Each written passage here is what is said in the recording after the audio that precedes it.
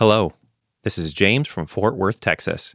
I finally got the amateur audio gear I got for Christmas set up and thought there would be no better way to christen it than with an NPR Politics podcast timestamp. This podcast was recorded at 2:06 p.m., March 2nd, 2021. Things may have changed by the time you hear it. Okay, enjoy the show.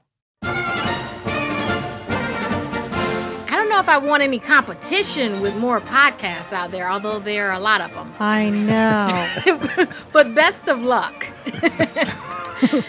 Hey there, it's the NPR Politics Podcast. I'm Aisha Roscoe. I cover the White House. I'm Claudia Grisales. I cover Congress. And I'm Ryan Lucas. I cover the Justice Department. So today, the head of the FBI, Christopher Wray, testified at a hearing in the Senate about the attack on the Capitol on January 6th. Ryan, when we talked about the hearing with the Capitol Police and Sergeants at Arms, when they testified before the Senate, they pointed the finger at the intelligence community, saying that they didn't know or they didn't have any way to know that things might get violent at the scale that it did. How did Wray address those sorts of accusations today? Well, he did it a couple of ways. One is he said that stemming back in November and even December, he said that the FBI was warning its partners in law enforcement of the potential for violence from domestic violent extremists surrounding the election and then leading up through Joe Biden's inauguration on January 20th. So he said that they were letting people know that there was the potential for violence. But then he also talked about one report in particular that came up in the hearings last week, and that is a report that the FBI provided its partners on January 5th, so the eve of the January 6th attack. This report was raw intelligence. It hadn't been verified. It hadn't been vetted by FBI analysts. But Wray says that they sent it as quickly as an hour after they discovered this material online about chatter warning of war at the Capitol on January 6th.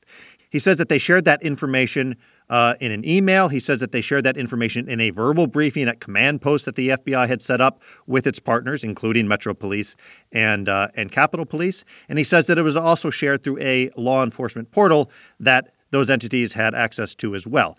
And this was pushing back on something that we heard last week from the Capitol Police, well, now former Capitol Police chief, as well as the acting police chief for D.C. Metro Police, who said that, well, yes, we got that information, it turns out. We got it on the 5th, but the FBI didn't let us know that it was really urgent or that it was a big deal. The acting D.C. police chief said that we only got it in an email. If it was important, they should have called. And so what Wray's doing here is saying that, well, you know what? You got it the way that you should have received this information. If it was not passed up the chain to you, that's not on the FBI. That's on your people. So it seems like a lot of people are, as seems to happen with cases like this, everyone's kind of pointing the finger at everyone else. Claudia, how was this information received by lawmakers? This wasn't as combative as we saw last week with this hearing that Ryan just mentioned that featured the former U.S. Capitol Police Chief and former Sergeant at Arms. They really took a grilling. Also, the acting U.S. Capitol Police Chief, this is Yogananda Pittman, and the acting House Sergeant at Arms, Timothy Blodgett, they testified before a House panel a few days later. And that was also combative. So we did not see that tone today as Wray testified. This is one of many hearings. By week's end, we could be at about half a dozen of these hearings at both sides of the Capitol, at the House and Senate, looking into the insurrection. That said, some of these lawmakers are clearly frustrated. They think that there are many questions that remain unanswered, even today, by the FBI on the insurrection and more. They want these details from the agency because it's yet another reminder that we're just at the beginning of this investigation. And one thing that a lot of people have focused on and a lot of lawmakers have focused on is who was actually involved in storming the Capitol. There has been talk that now we can say is inaccurate based on the information that Ray presented today, that somehow this was a false flag, or that, this was really Antifa dressed up in MAGA clothing. But Ray said that they don't have evidence of that, right, Ryan? That's right. Well, that whole talk of it being a false flag operation on January 6th and Antifa actually being responsible is a conspiracy theory that has been pushed by allies of now former President Trump.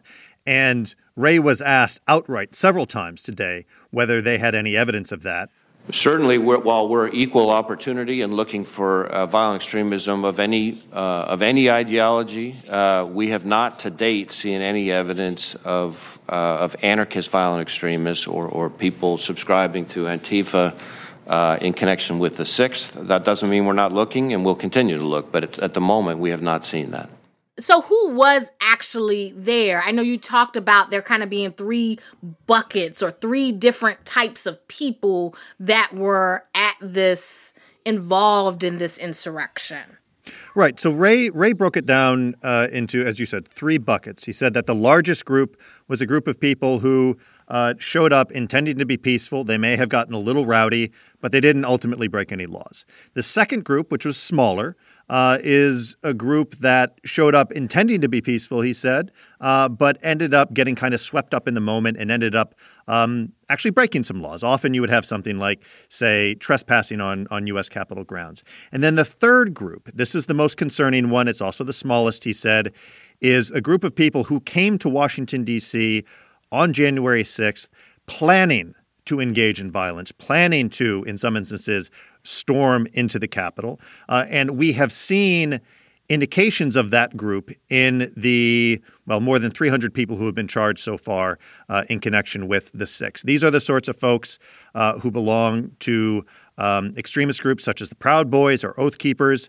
Some of these people are facing conspiracy charges in which prosecutors in court documents have alleged that these individuals were planning beforehand travel to D.C., what to wear to D.C., and in some instances, actions to take at the Capitol to get inside. And if I could add, the numbers were reported out a little bit in this past week. Pittman, the acting U.S. Capitol Police Chief, said she estimated that about 10,000 of the attendants at the rally at the Ellipse that day made their way to the Capitol, but only an estimated 800 made their way inside. So that really correlates with what Ryan is pointing out, that this is a smaller group that really broke laws that day when we look at the larger picture. And Ray said of that group, what they have seen in terms of extremists would be what he called militia extremists, people who belong to militia groups, hold perhaps anti-government or anti-authority views. And then there was also a group of people who he said would espouse what amount to white supremacist views as well. All right, let's take a quick break and we'll talk more about what Ray had to say at this hearing when we get back. Support for NPR and the following message come from BetterHelp, offering online counseling. BetterHelp therapist Hesu Joe explains the importance of creating a safe space for therapy. I can't tell you how many times I've had clients that say that expression, like, I've never told that to anybody. That's when I know I've made some kind of momentous move with this person. They feel safe enough to expose that part of themselves, and doing that together with somebody else can be very powerful. To get matched with a counselor within 48 hours and save 10%, go to betterhelp.com/politics. Some days, reading a bunch of headlines just isn't enough. You need to let the news sink in. On Consider This, NPR's new daily news podcast, we can help you do that. Each day, in about 10 minutes, you can find out not just what happened, but why and what it means. Consider This. New episodes every weekday afternoon from NPR. And we're back. Now, what we didn't get out of this hearing was much in the way of revelations about what happened on January 6th, right? Like having gone through the impeachment trial where there was really this case laid out that these were people that were kind of whipped into a frenzy by former President Trump or then President Trump, and then they stormed the Capitol.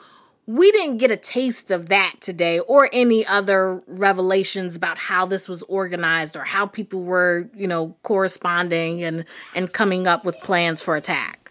We did not. We got a few tidbits on sort of the intelligence sharing process leading up to January 6th. And one of the big questions is whether this is an intelligence failure or a failure to act on the intelligence that authorities had.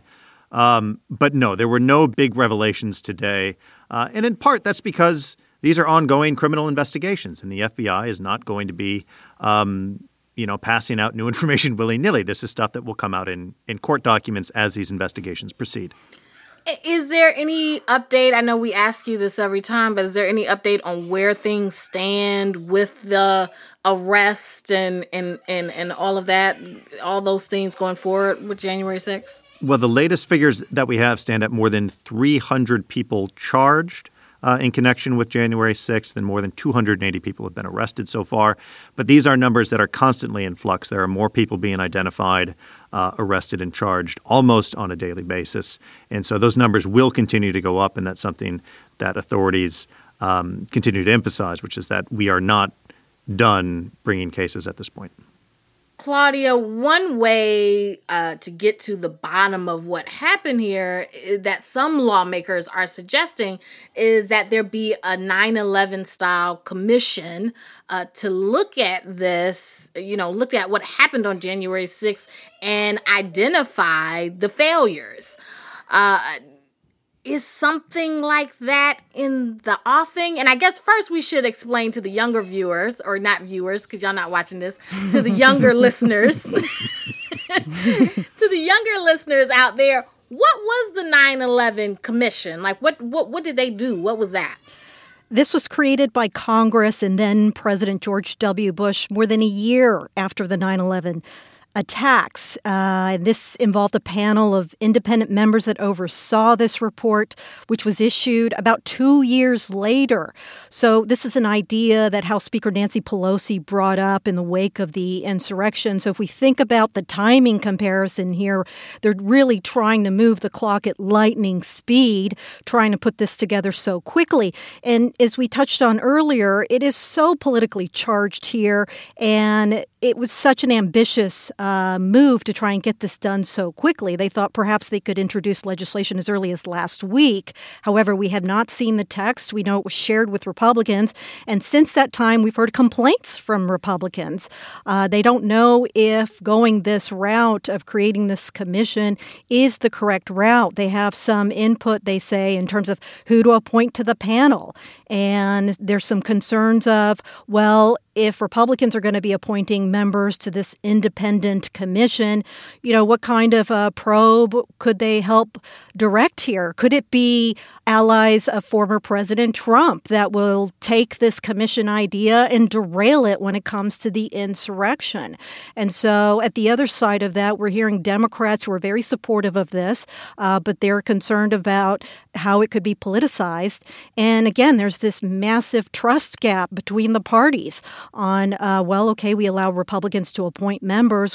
What are they going to say in terms of how this investigation should proceed? But at the same time, there's some Republicans saying that there's distrust on their end in terms of not being able to appoint members to the commission. So this is really getting bogged down right now in the politics here. And so it's not clear if we're going to see this commission recreated.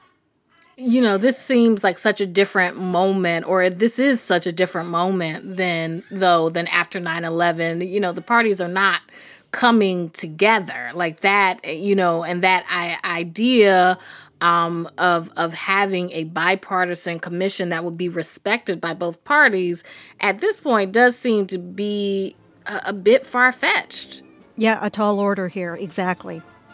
All right, I think that's all the time we got for right now. I know I have to go wrangle up some children, and so you might have heard in the background.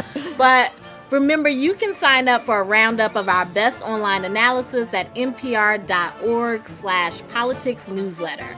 I'm Aisha Roscoe. I cover the White House. I'm Claudia Grisadas. I cover Congress. And I'm Ryan Lucas. I cover the Justice Department. Thank you for listening to the NPR Politics Podcast.